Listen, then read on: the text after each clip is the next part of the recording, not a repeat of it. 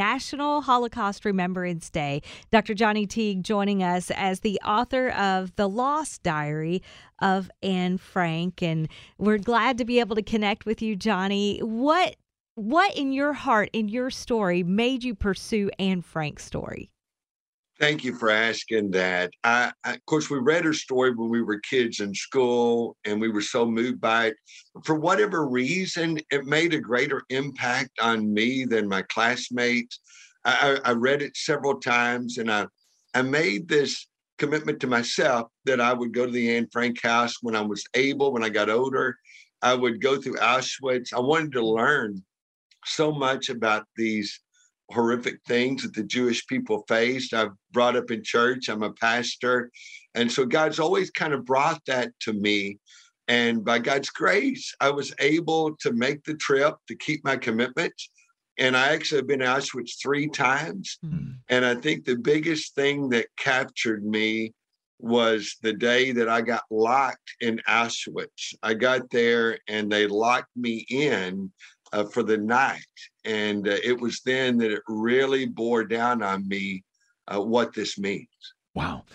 In addition to having that experience and all the research that you did, was there something unique that you learned, or was it maybe that experience that showed you or taught you something? What was the biggest, I guess, light bulb moment of writing this book and preparing for that? Brother Steve, it was actually being there. It was when they locked me in. I got so wrapped up. I got to the back of Auschwitz. I was down where the crematory was, where they were putting the ashes of millions of people. And I sat there just devastated. And it was my 3rd trip. But for some reason, it just hit me. And then darkness began to fall. I noticed nobody was there. And I thought, man, I better get out of here. And so I went all the way back to that infamous gate where you enter Auschwitz. And they had locked me in. I had banged on the guard tower, hoping somebody was there. No one answered. I walked the perimeter looking for a way out, couldn't find a way out. It was getting cold. And finally, after about 3 or 4 hours, I went back to the guard tower because I saw a light. And I began to bang again. And I heard the heavy boots of a Polish soldier. And he came down. He didn't speak English. I didn't speak Polish. But he let me out. And it was at that moment, and it was just not even a fraction of what Anne Frank and so many of our Jewish friends and families face. But it was then I thought, you know what? We need to tell the rest of Anne's story. We know about her in the Annex, but very few have really followed her day-to-day life in Auschwitz and Bergen-Belsen. So you answered my question. Was that on purpose? But it sounds like you just happened to be in the camp when the gates got locked. I can only imagine what that must have been like. But the impact that it has made on you, and to continue to tell Anne Frank's story. She quit writing in her diary August 1st, 1944. What was the first thing, before we take a little bit of a break, what was the first thing you learned about the days after August 1st, 1944? Well, I was blessed to interview a lot of Holocaust survivors who kind of followed the same path that she took. And I guess the biggest takeaway at the very start was when they were taken down to be interrogated. Everything they had was left back at their house or the annex. Every possession, everything they treasured. And I honestly, when I was here back in my study doing some work, I look around my study here and I have awards and family pictures and degrees and all these other things and things that I cherish. And I thought how horrible it would be to be drug out of my home with only the clothes on my back, not knowing what the future would hold, and literally being divorced from everything that made you who you are. And to understand the depth of that, I think that was the very first impact that just really resonated with me when I thought about August 4th, when Anne and her family were arrested. Talking with Dr. Johnny Teague this morning. He is an author, historian. He has written a number of books, interviewed a number of people. We're talking about the book, The Lost Diary of Anne Frank, and we want to connect you with him and with this book. And so we're going to put the link on our Facebook page. The conversation continues in 3 minutes on Moody Radio. Don and Steve in the morning on the air, thanks to support from Nova Hearing, located in Middle Tennessee. They're committed to helping people hear better with their customized hearing solutions for each individual. More information at 615-505-1990. That's 615-505-1990. It is 30 degrees right now, partly cloudy, but those clouds should start rolling out of here and burning off within the next hour or so. Sunny conditions expected right around 9 o'clock. And the temps are going to start to climb at that time as well. We're expecting a high of 52 with sunshine. Tomorrow, mix of sun and clouds with a high of 56. On Sunday, a 90% chance of rain with a high of 49. You're listening to 91.7 FM, 98.7 FM, AM 1200. This is Moody Radio National. Thanks for making Don and Steve a part of your Friday morning. If you want to see some of the interviews that we're doing, go to our YouTube channel. On YouTube, just look for Don and Steve. Thanks for listening. Talking this morning with Dr. Johnny Teague. He's an author, historian, pastor. He's written books, and we're talking this morning about the book, The Lost Diary of Anne Frank. This is Holocaust Remembrance Day, and as we kind of unpack Anne's story, Johnny, one of the things that you wanted to do was kind of learn, okay, what happened once the writing in the diary stopped? And so what do you believe happened to Anne after she and her family were arrested? Well, thank you for asking that. And that's why we wrote the book. Everybody knows that she and her sister and her mom were died in Auschwitz and Bergen-Belsen, but no one has really looked at what were the day-to-day things that she faced. And so I began to do research. We know very well not only what happened to Anne, we know the dates in which she was moved from one site to another. So when they were taken from the annex and arrested, they were taken down to an interrogation place in their town. And then after that, they were shipped out to a transit camp called Westerbork. And there, and they were in the punishment barracks because they had hidden. And there they were having to do battery destruction as a part of helping the Nazi war effort. And then after that, they were shipped off to Auschwitz. Anne and her sister and her mom were separated from her dad. They assumed that Otto, her dad, had been killed immediately. They believed he was never of real good health. They just knew that he would have been marked for the gas chamber. And so they stayed in Auschwitz for a while. And then Anne and Margot were transferred to Bergen-Belsen, and that's where they both died of typhus. The only really date that we're not real sure of is what was the actual date of their deaths. We know it was around February or March of 1945. With research, we tried to hone in on a more accurate account. Thankfully, her best friend was at Bergen-Belsen. And so from there, we have a little bit better idea of what Anne's state of mind was, and also a little bit better idea of when she died. It's so hard to process, even as we have a Remembrance Day and look back on what happened. And Dr. Johnny, what about evil did you learn as you researched all of this with Anne's life and so many others? I tell you what I found is evil is never satisfied. Hunger that evil has, that appetite is never satiated. And just when we think things couldn't get more evil, they get even more evil. And Anne found herself literally in the grinding gears of the depth or the depravity of humanity. And the thing that grieves me today is that we see that going on still around our world. We would like to think that it ended with the Holocaust, but it didn't end. It just changed its persona. It just changed locations. And as we're seeing in our world today, there's less and less of respect for our life. We see it in Canada. We see it across the globe, where humanity is only worth what man can give to other men, what utility we can get out of a life. And once a life isn't useful, it's just draining resources. And that's kind of what the evolutionary thought pushes us towards. So I don't think we can ever really plumb the depth that humanity can go.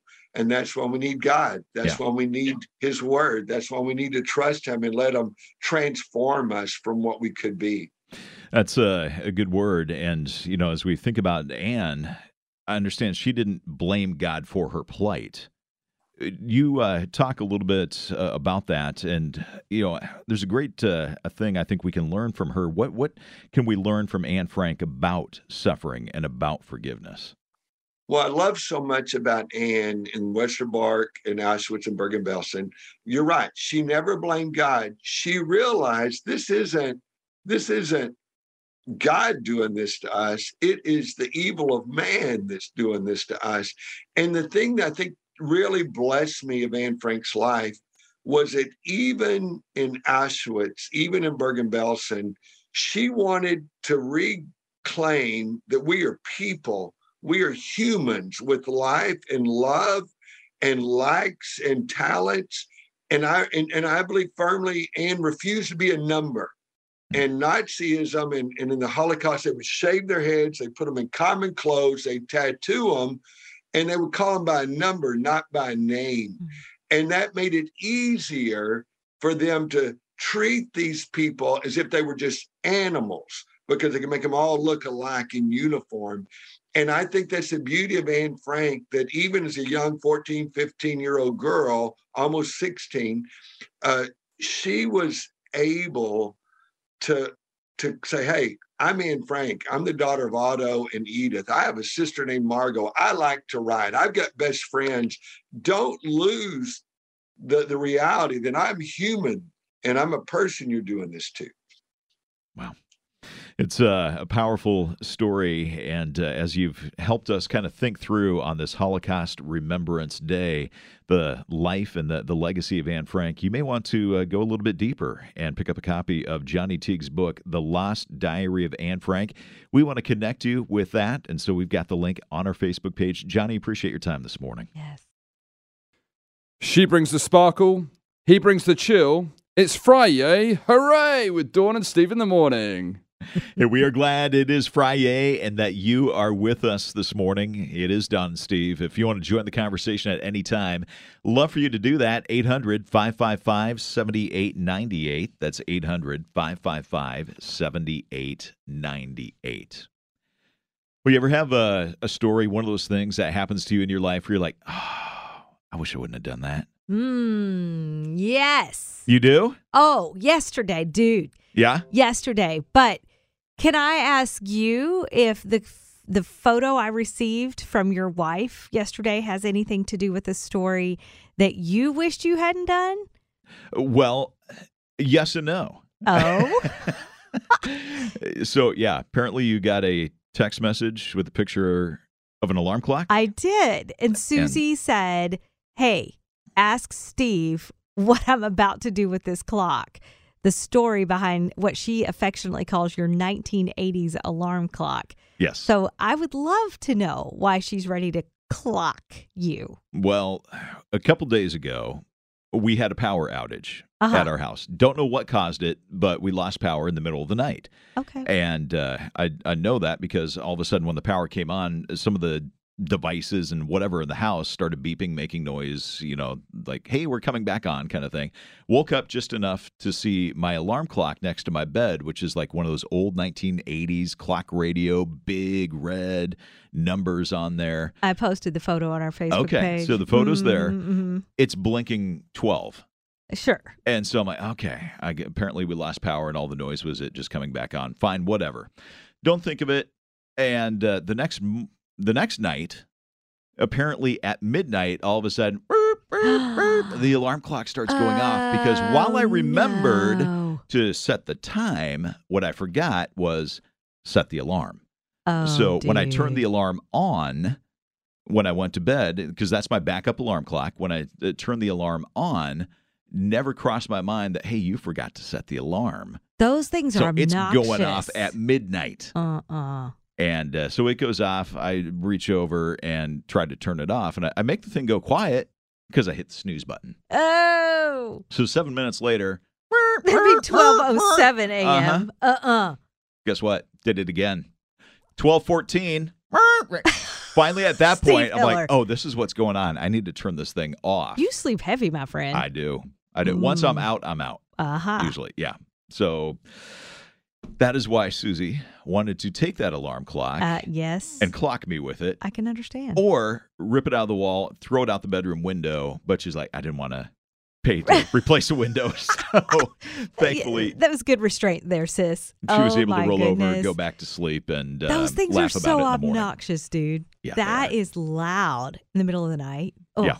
Terrible. Yeah. So you kind of wish you hadn't done that. Yeah, it's one of those. I kind of wish I had remembered to, number one, set the alarm correctly.